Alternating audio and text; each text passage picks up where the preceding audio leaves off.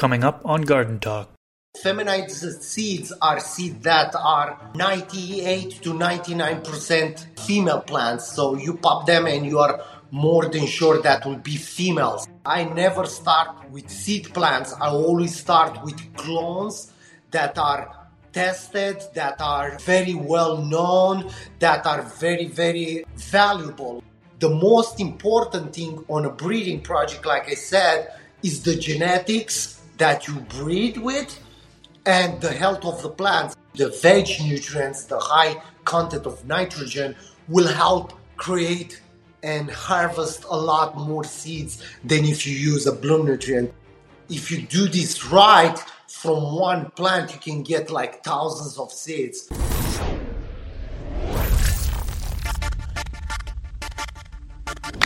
What's up, everybody? If you that don't know me, my name is Chris, aka Mr. Grow It, and you're tuned into the Garden Talk podcast. This is episode number 91.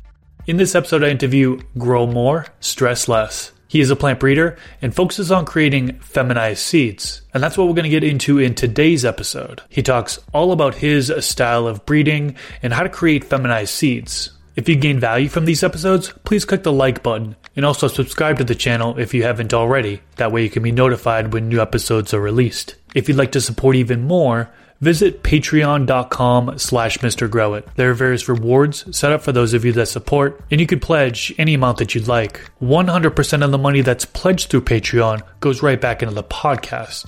So thank you all so much for your support there. Before we get into it, I want to acknowledge that one of my goals for this podcast is to bring free gardening information of all plants to the general public. That being said, I'd like to thank the sponsors of today's episode who helped make that goal possible.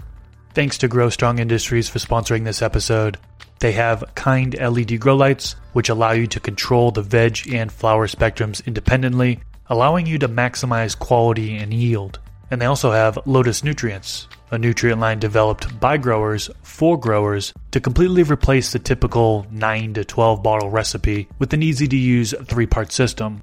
To see their products in action, check out their first ever Grow Strong Grow Off. Go to their website, growstrongindustries.com, linked below, and use the discount code MrGrowIt for 15% off. AC Infinity is sponsoring this episode.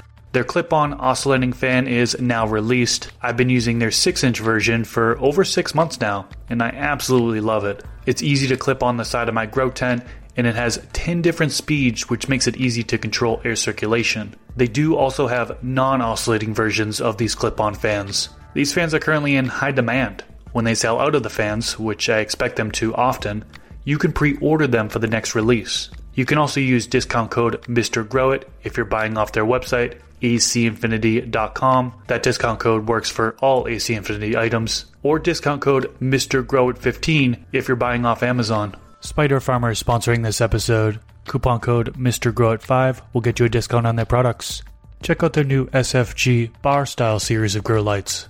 They have the SFG 300W, a 4-bar fixture for a 2x2 or 3x3 grow space, the SFG 860W, a 8-bar fixture for a 4x4 or 5x5 grow space, and the SFG 1000W, a 10-bar fixture, which is also for a 4x4 or 5x5 grow space.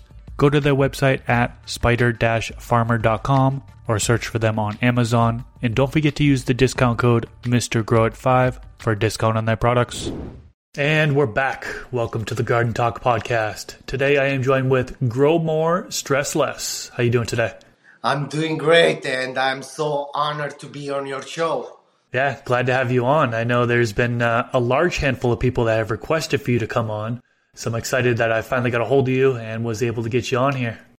It's my pleasure. I've been watching your shows and your YouTube videos for a long time, so it's a pleasure to be on your show right now. That's so cool to hear.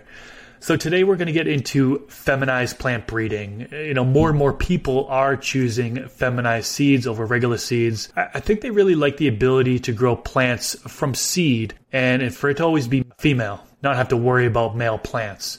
So in this episode, I'd like to have more of a beginner-friendly conversation in regards to getting started breeding and then creating feminized seeds. But first, what we do with every episode is an introduction. So can you tell us a little bit about yourself and how you got into gardening? Yes, my name is Vio. My real name is abbreviation from VRL. I'm coming from Eastern Europe, Romania. I'm coming from bodybuilding background, so I've been bodybuilding for the last 18 years of my life.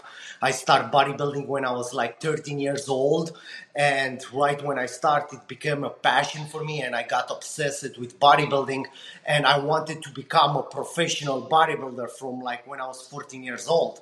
So I followed my dream, and at 20 years old, I came to US to compete in a bodybuilding show, and I stayed here for the rest of the remaining time. I come here in 2008, and I reached my lifetime goal to become a professional bodybuilder at 30 years old after almost 16 years of chasing this dream and coming all the way from Eastern Europe, Romania to US was a huge transition, but I always had that passion for bodybuilding, and I want to make it all the way where I put my dream at.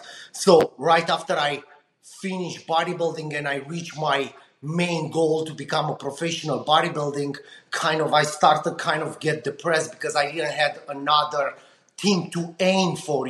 I reached my goal that I was trying to get for the last 16 years. Now I'm here and I'm kind of lost. I don't know what to do anymore. So that's when I discovered growing, and I immediately got passionate about growing.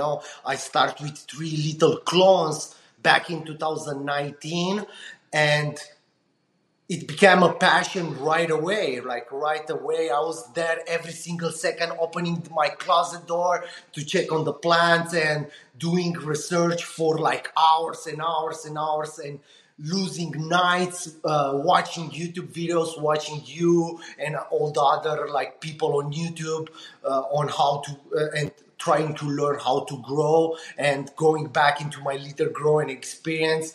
And things evolved pretty fast for me because I dived so deep into it. Like with bodybuilding, I put everything I had, all my focus and all my time into growing, and I evolved pretty quick from my first grow in a closet in soil with not flora flakes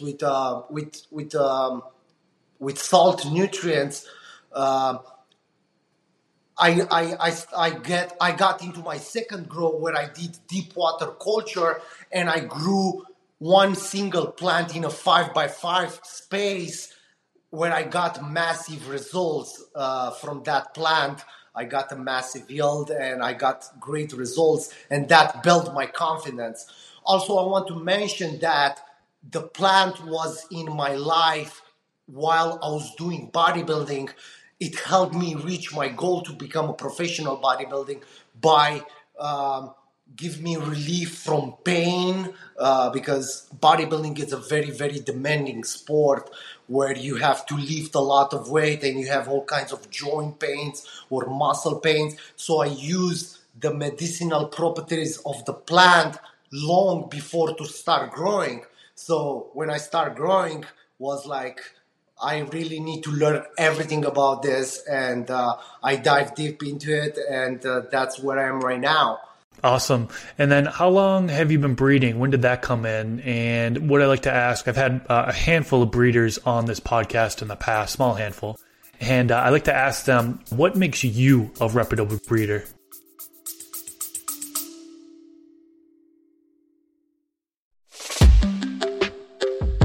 What's all around you, almost everywhere you look, and makes your life better? Birds. Learn all about these beautiful creatures in this wonderful new podcast called Birds of a Feather Talk Together. 2 experts guide 2 newbies on their journey to learn more. Mallard ducks, ivory-billed woodpeckers, Hawaiian honeycreepers, blue jays, cardinals, sandhill cranes, and more. Each week we discuss a different bird and walk away with a better understanding of the birds all around us. Oh, and we have a ton of fun doing it. Listen now. You're going to like learning about these birds. I guarantee it.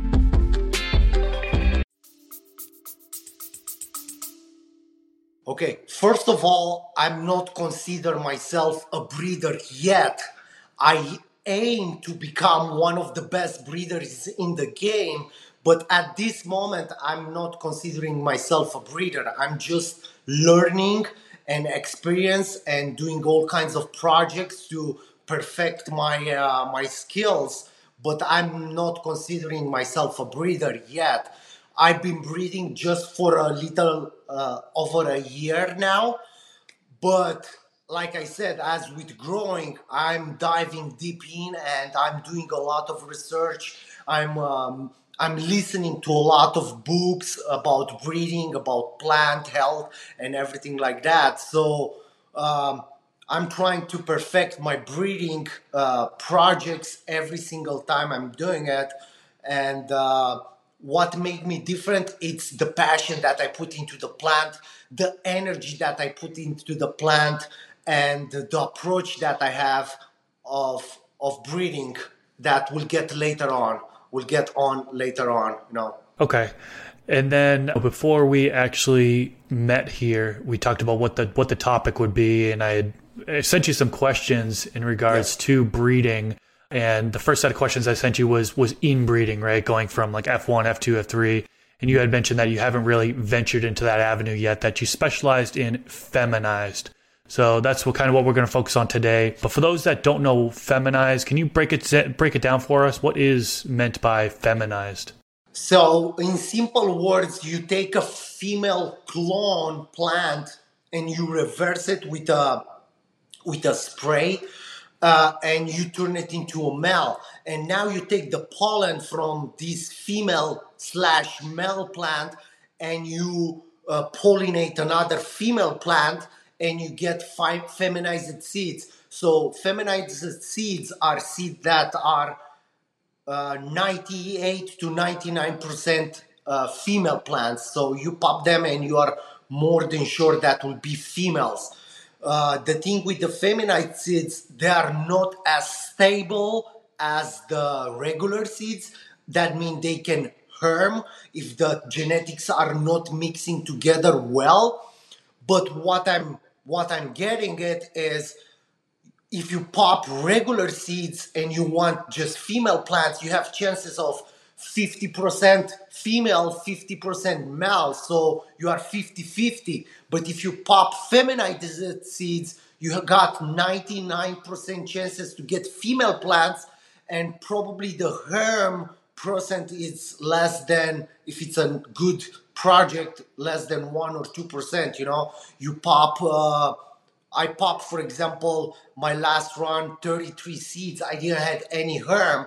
And then I pop another 72 seeds and I have just 2 harms. So the harm percentage can vary from cultivar to cultivar, from genetic to genetic, you know, how well the genetics are combining themselves. So either way, I consider feminized seeds, if you try to grow female plants, a more advantage way to go than regular seeds. Got it. And then kind of taking a step back, there's a lot of folks that are just getting started with breeding, you know, and they're kind of limited on the space that they have. What would you say is the smallest size grow space that someone can do this type of breeding in? I mean, you can do this type of breeding in any kind of space, even if you have like a 2x2 tent or whatever you have. You get your plant that you want to reverse, and you start spraying it with the reversal spray, and you need to have another plant. So the smallest project that you can get done is just bringing 2 plants. You get 1 plant that you reverse and a plant that you will pollinate with. So it can be a 2x4 space, even 2x4 to fit 2 plants, or a 2x2. You can get this done in any kind of space. You don't need a lot of space. And if you do this right, from 1 plant, you can get like thousands of seeds. So you don't need a lot of space. You need the minimum possible space that you can grow 2 plants in it, you know? Okay. And then as far as tools and equipment, So I think a lot of folks that are getting into breeding, they already know how to grow the plant regularly. I think a majority of them, maybe 99% of people already know how to grow the plant, or at least they should know how to grow the plant, and they're just getting into breeding. Are there any other like separate tools and equipment that they would need in order to breed? There is no like different tools or things that you need in order to breed. All you need to do is to grow the plants healthy, and you just need to have your reversal plan in place. You need to have the timing right, and you need to know how to grow super healthy plants, because my point in my breeding, my main point is the healthier you keep the plants, the better the better the genetics will mix with each other. You need to. It's like humans. When humans try to make kids, the healthier the parents are, the healthier will transmit into the children. So that's what I'm trying to do with the plants. Keep them as healthy as possible before and during the breeding process, so the offsprings, the seeds, will be super healthy seeds with the best genetics possible. That's what's all come to. So what would actually happen if the plant did have like deficiencies, like say the plant was yellowing or something like that towards the lower part of the plant, and it was pretty minor, and they went and they started that reversal process with the spray? Is there, like, what are the downsides to doing that versus starting with a healthy plant? I mean, you kind of mentioned that the health would go down to the offspring, right? But are they going to see any issues during the reversal process? I don't know exactly what to tell them from now, because there can happen a lot of things. But from my point of view, when you have mineral deficiencies in humans, like folic acid in a pregnant woman, or calcium deficiency in a pregnant woman, that will transmit into the kids. You have folic acid deficiency, the kid can be born with birth defects, with channel, I don't know exactly how it's called, birth channel defect, or if the mother have vitamin D or calcium deficiencies, the kid can have different like bone mineral deficiencies, and like different problems later on life. And being into the bodybuilding and health side of the things with humans, I translate that into my plants as well, because it's kind of the same process. So I cannot tell exactly what will happen, but I can say that the healthier you keep your plants, the better genetics you can create on your seeds. The healthier genetic you can transmit into the seeds. Okay, so if the plant were to have deficiencies during that reversal process, like you mentioned, would there be potential mutant plants that happen, or like crazy characteristics that come out of the offspring because of that?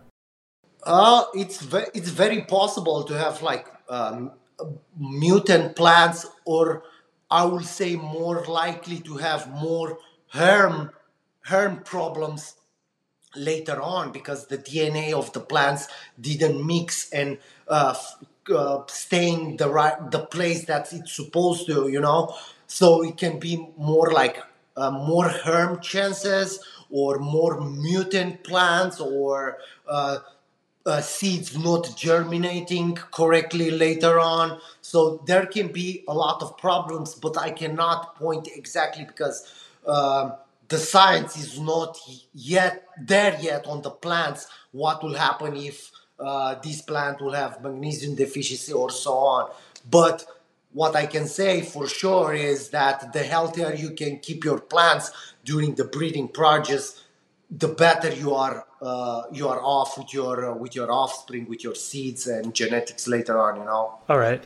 And then as far as the seed to use to begin, a lot of people say that regular seeds is the only thing you should use, and that you should not use feminized seeds for breeding. Are there any risks with starting with a feminized seed and using that, reversing that, versus a regular seed? Okay, first of all, I don't like to start with seeds, with seed plants. I start directly with the genetics that are very, very well known. Very well, the characteristics are that I'm looking for. I'm starting with genetics that are really good. They are selected, they are breeder cuts, they are cuts that are very valuable, because the whole thing boils down to the genetics. What genetics you can bring to make a even better genetic, right? And when you start from seed, you have a huge variation that you can pop 100 seeds and you cannot find one good plant on 100 seeds. So that's the thing. I never start with seed plants. I always start with clones that are tested, that are very well known, that are very, very valuable. They have the characteristics that I'm looking for, the THC, the medicinal properties that I'm looking for, the color that I'm looking for, the vigor that I'm looking for. So I never start with seeds. I'm starting with clones, and I'm trying to get the best genetics that I have access to. So anybody can breed, but the main thing is what genetics you start with, because not everybody have access to the best genetics in the world. So that's one of my main focus, finding the best genetics and hunting the seeds that I'm creating to find the best genetics that I can bring into my other genetics. So you don't really worry about if that clone came from a seed that was regular, or if that clone came from a plant that was feminized, started from a feminized seed. As long as you know that the mother plant was a healthy plant, produced what you were looking for within the genetics, you'll use that clone, you'll grow it out, and then you'll reverse it. Exactly. I don't care if it came from a feminized seeds or a regular seeds.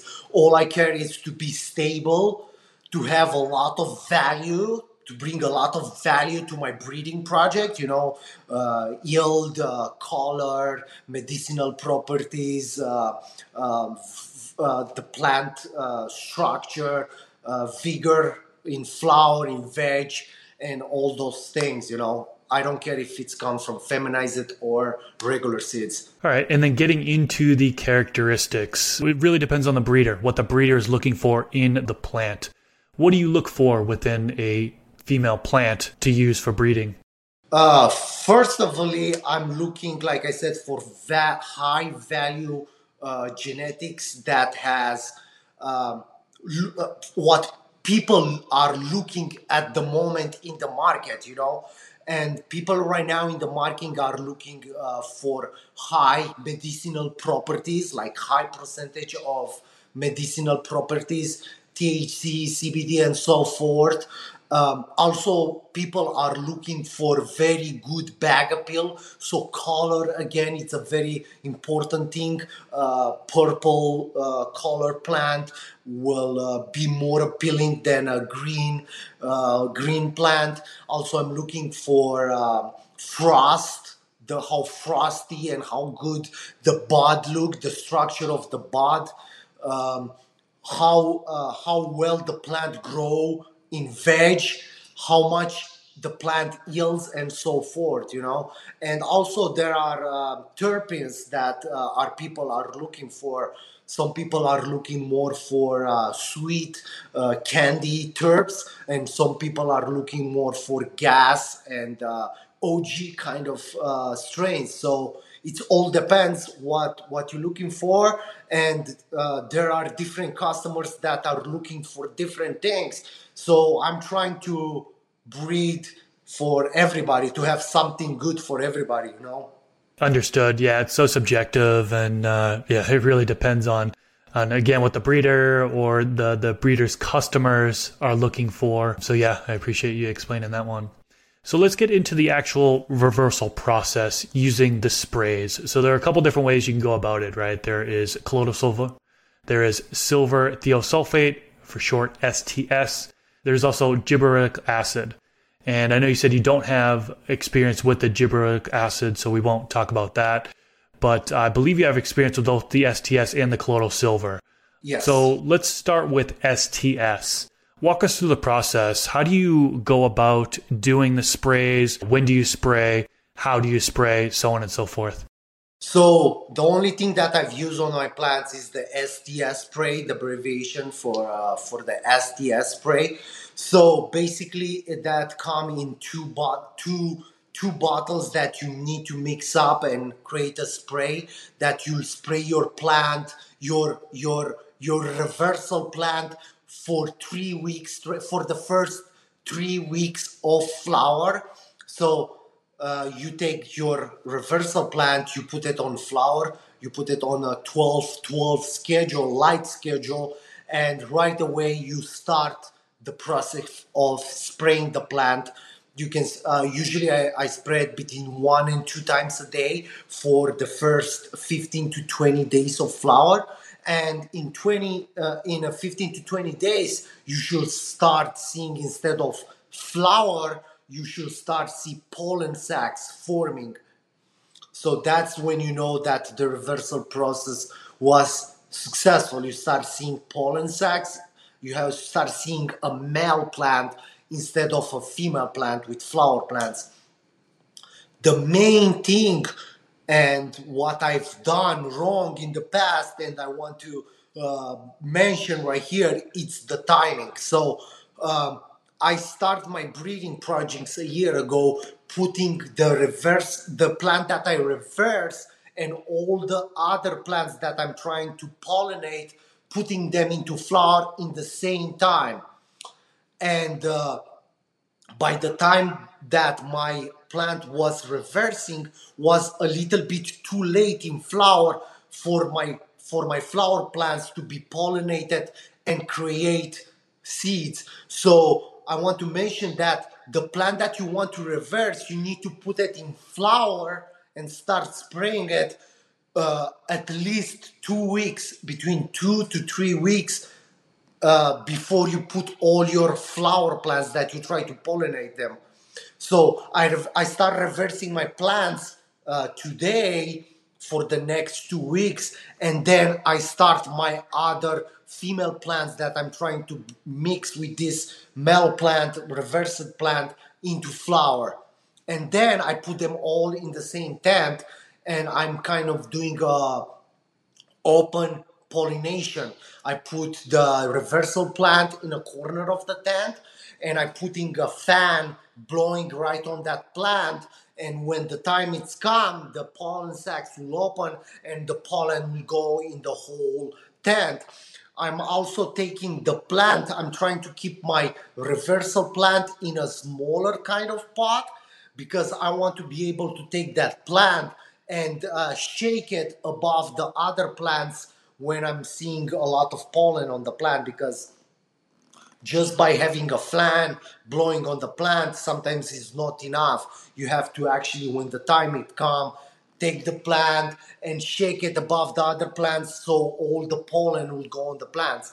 So by doing this, 2 to 3 weeks for the reversal plant to start reversing, you get the perfect timing for the other plants to flower and be ready to get the pollen, and that's how I got the best results and the most seeds. Because when I was putting the reversal plant with the other flowering plants, the female plants, in the same time in flower, was not enough time to pollinate and have the seeds made mature and be ready to harvest in time, So that's basically the whole process. You just take your reversal plant, you spray it for 3 weeks, you start the flowering process 2 weeks later on the flowering plants, and you just pollinate that other plants.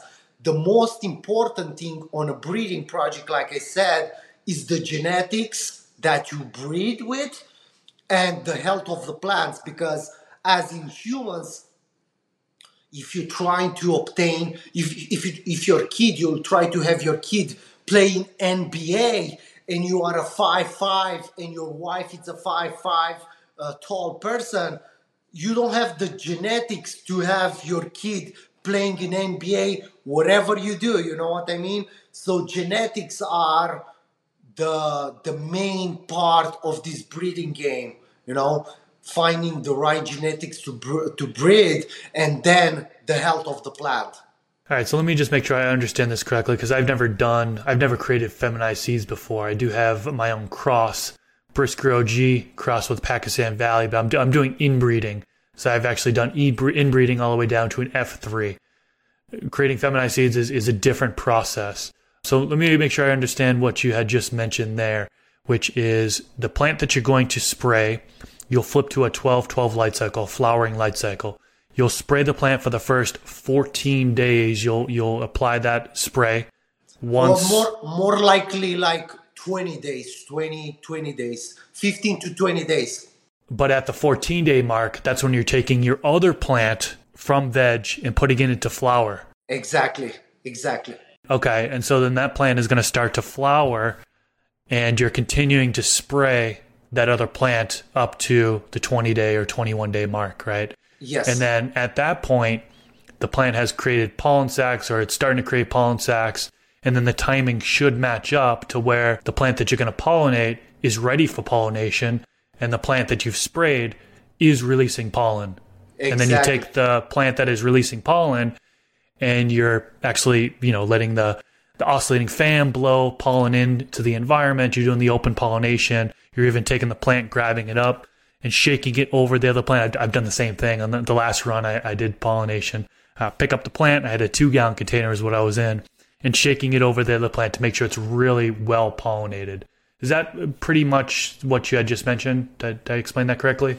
Yes, that's pretty much what I was mentioned. Also, I want to mention that when you spray your plant, when you put the plant that you reverse, you don't spread into the tent with the other female plants, because you run the risk of spraying on the other plants and reversing the other plants. So I take my plant and I spread separately from the other plants, and when the plant is all dry, I put it back into the tent. Another thing, this STS spray, it's very, very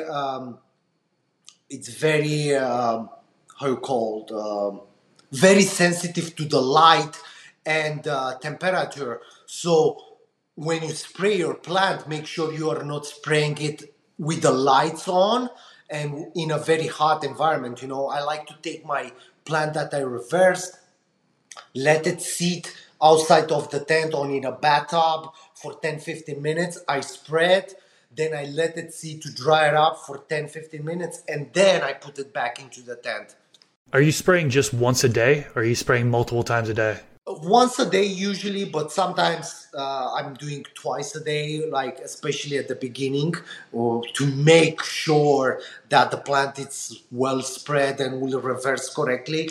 Also, I want to mention that you better have multiple plants reversing than just one, based on your space that you're breeding. For example, I like to breed in 5x5 tents, and I like to have at least 2 plants that I reverse, same genetic, but 2 plants that I reverse.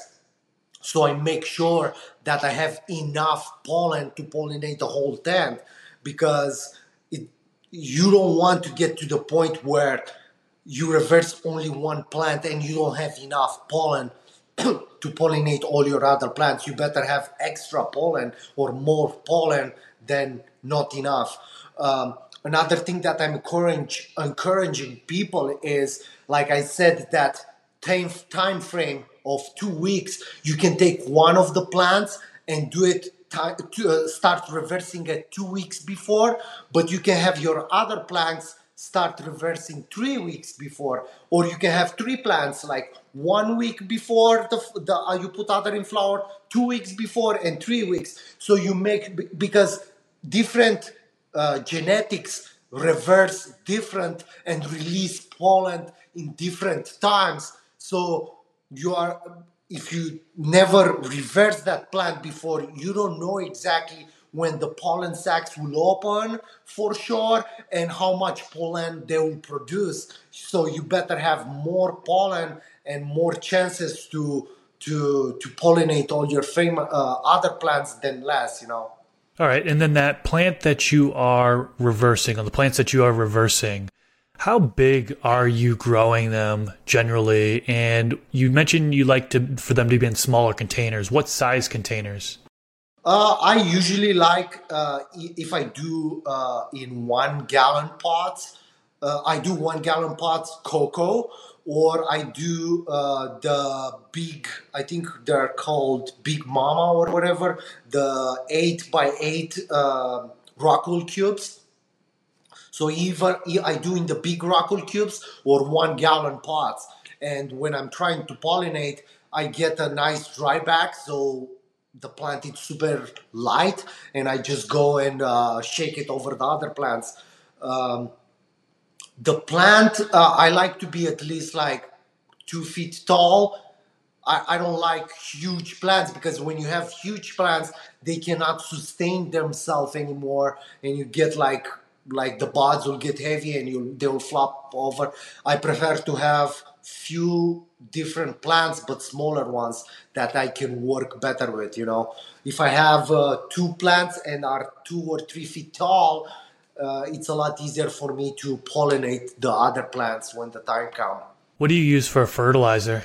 For fertilizer, I use Athena AG nutrients. It's a salt-based nutrients, and a lot of people ask me, but organics are not better, soil is not better, and my answer is always do where you can keep your plants the healthiest possible. If you have your plants super healthy in soil, do it in soil. But if you never use soil or anything, or whatever works for you, whatever can keep your plants the healthiest possible, that's what you need to use. Doesn't matter if it's organic or synthetic nutrients, because will give the same input to the plants, will give the same nutrients.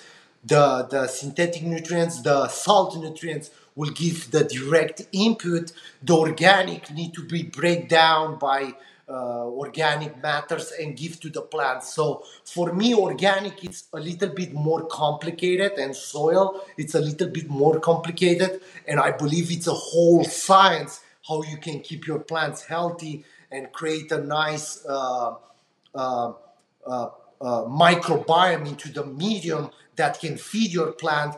And salt nutrients are a lot easier to control and keep your plants healthy. So my choice is salt nutrients, because I can control everything to a T. I can control the AC, I can control the pH exactly where I want to be, and I can keep my plants super happy and healthy. Understood. Okay, so you've got your plants growing, you've reversed a plant, you also brought your other plant in that you're going to pollinate, you've done the pollination process. What happens to the reverse plant after that? Are you collecting pollen at all, or are you just killing off that plant that you've reversed because you no longer need it?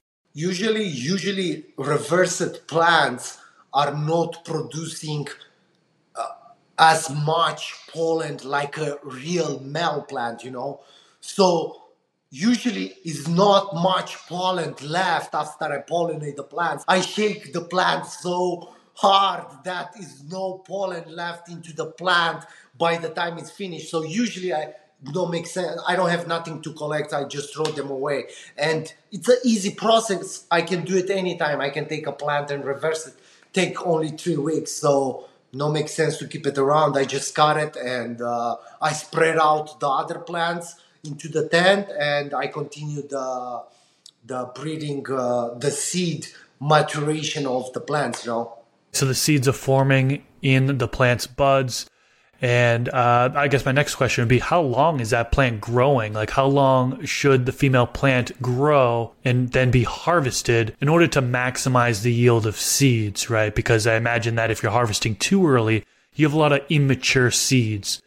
Do you just let your plants grow and grow and grow and grow until they're basically dead and then harvest? Or what's your process for harvesting? So usually my process is I let my plants go as much as they want. So I watch my plants. I don't even count how many weeks. I cannot tell you I do like after I pollinate another 5 or 6 weeks. But usually it's a little longer process than flowering plants for bud, for medicine. It's a little bit like probably like a week to 2 weeks longer process.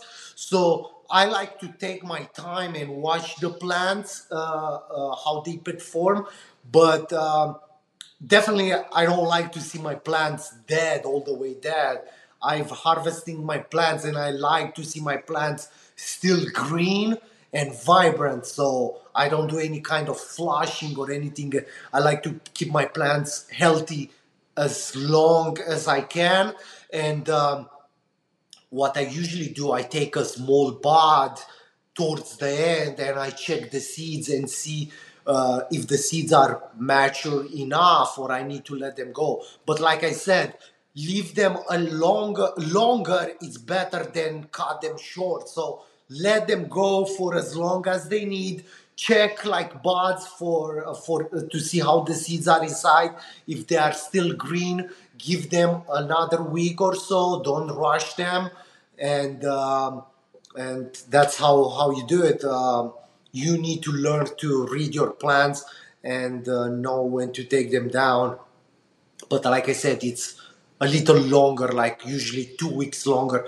If you cut your plant, like your female plant that you use for breeding, if you cut it in flower for medicine at week 8 or 9, let the seeded plant go for 10 or 11 weeks, because you want mature seeds inside the bud. You don't want green seeds. You want all the way mature seeds, so you get the best germination rate possible. That makes sense. So when you do harvest the plant, the process of breaking up the buds and kind of sorting out the seeds, what do you do for that? Are you just like breaking it up by hand and then putting it into like a seed cleaning machine or what? I do everything by hand. So I have a trim bin where I break down I put all my seeded buds and I start breaking it down like into like very fine material and seeds all mixed together. And then it's a process of shaking that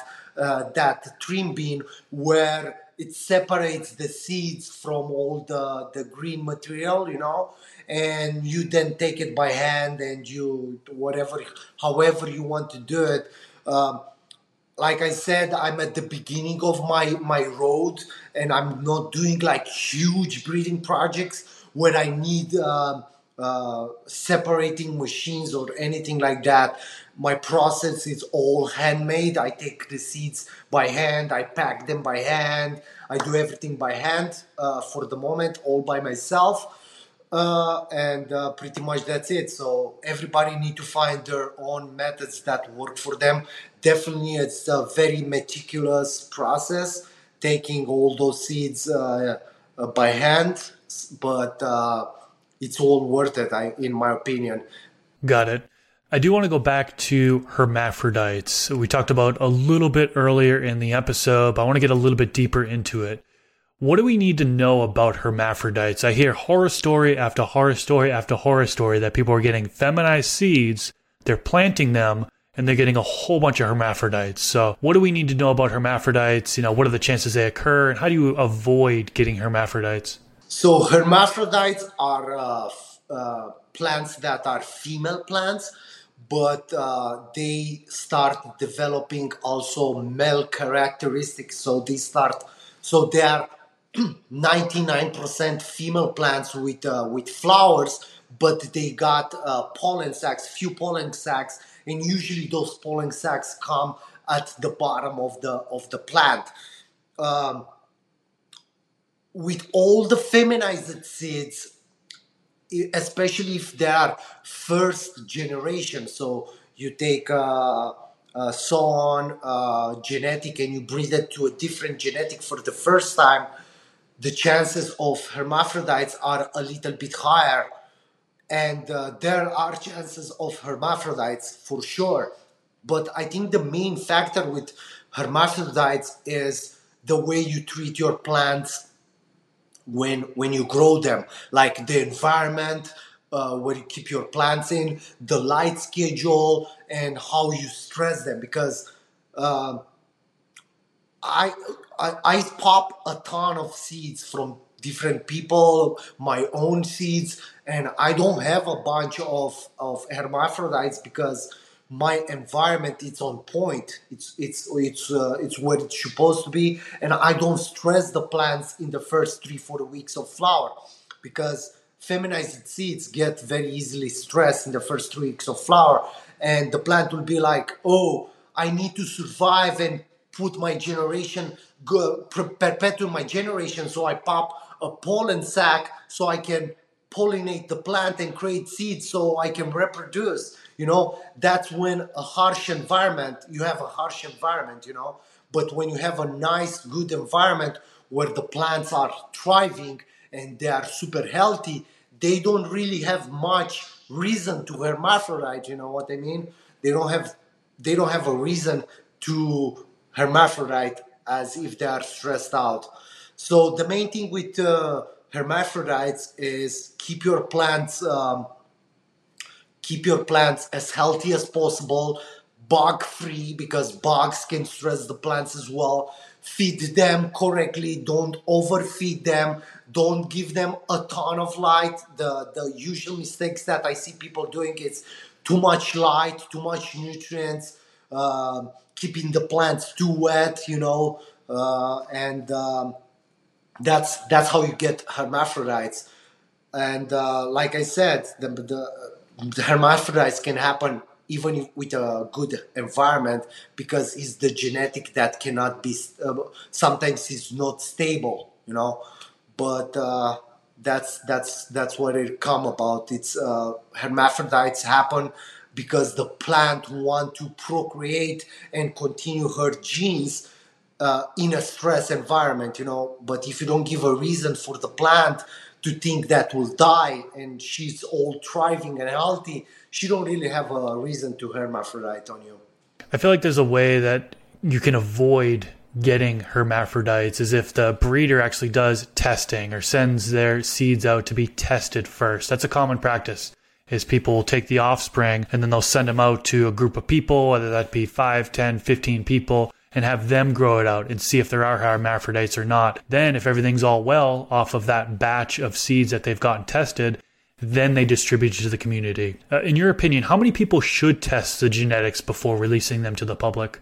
It's all based on how big of the breeding is. If you have just a small tent, you cannot send to 1,000 people, your seeds, because you'll have no more seeds, But I like personally to test my genetics, so I pop all the seeds that I create before I release them. I germinate them first to see the germination rate, and also I like to hunt my own seeds and find my own keepers, because that's the main reason I'm breeding. First of all, to find my own genetics that I can later on breed with. So first of all, I'm the one to do all the testing. I'm the one who do the germination rate test, and I'm the one who grow the plants first. And then I got a couple of friends that I trust. They can give me feedback, and I give them seeds, and hey bro, can you pop those seeds for me and give me feedback? But like I said, the number of people that you give your seeds, it's based on how big your project is, how big your project is. But like I said, I like to be the first one who tests them, and I have few people, but yeah, that's how it goes. I mean, that makes sense. You don't want to, if your yield of seeds is 500, for example, you don't want to send out 10 packs to 20 people and all of a sudden there's 200 seeds gone. almost half of your seeds are gone. So I get what you mean by as far as scale. And also, it's very important to who you give your seeds to, because you need to be very, very trustful people that have very good growing skills. Because if you give to people that are not have the right growing skills, they cannot give you the right feedback. They will pop your seeds and they will not germinate because they don't know how to germinate, or they will harm because they don't have the right environment. You know what I mean? So I like to keep my circle tight of the people that I trust and give my seeds to try and get real feedback from them. But the main tester as right now, because like I said, I'm not a big breeder. I'm not considering even myself a breeder yet. It's me. That's like if the seeds cross my standards, then they are good to go for other people as well. To send to other people. So I have very high standards, and I like to try the seeds to grow them myself before I send it to other people. Understood. So after you've completed that run, you've harvested the plants, cleaning. I want to get into that a little bit. It's a common question that people have because this pollen's still within the tent, right? So what do you do for cleaning between runs to ensure that the pollen from the previous run is completely gone? So I do the same thing with all my grows. It's nothing specific that I'm doing with breeding tents, but I got a bottle, like not like a spray bottle. It's like a container, like a 2-gallon container spray, like electric spray with battery, and I mix chlor, like chlorine from Walmart. I get the chlor with water and I mix like 10-20% chlor and rest water, and I spray the whole tent, everything. I spray everything with chlor, and then I get my gloves on and I get the paper towels and I wipe out everything in the tent. So simple and basic cleaning, Pretty straightforward there. Yes. So we've gone through quite a bit here. We're getting up towards the end of the episode. One of the things I could ask towards the end is, did we miss anything? And also, do you have any advice for beginners who are just getting started with this process? Yes. I'm not afraid to share my whole experience with everybody. Like most of the breeders in the game, they try to act like there are secrets that people don't need to know, because we are the only one who we need to make those seeds and so forth.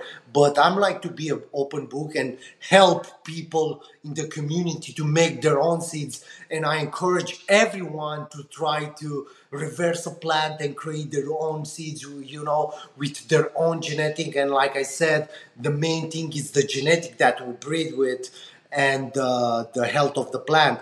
But I want to touch down a little bit into the nutrition of the plants into creating seeds, because it's a little bit different than the nutrition of the plant when you create flour for medicine purpose, for smoking or so on.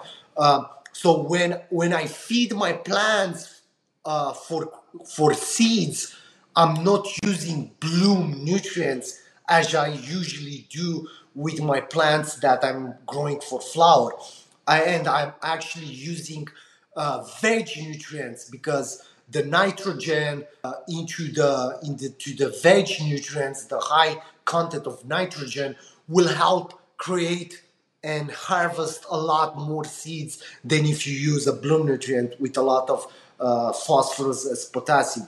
So that's what I'm doing. I'm always using vegetative nutrients with a high nitrogen content, and sometimes I'm using a nitrogen boost at the end of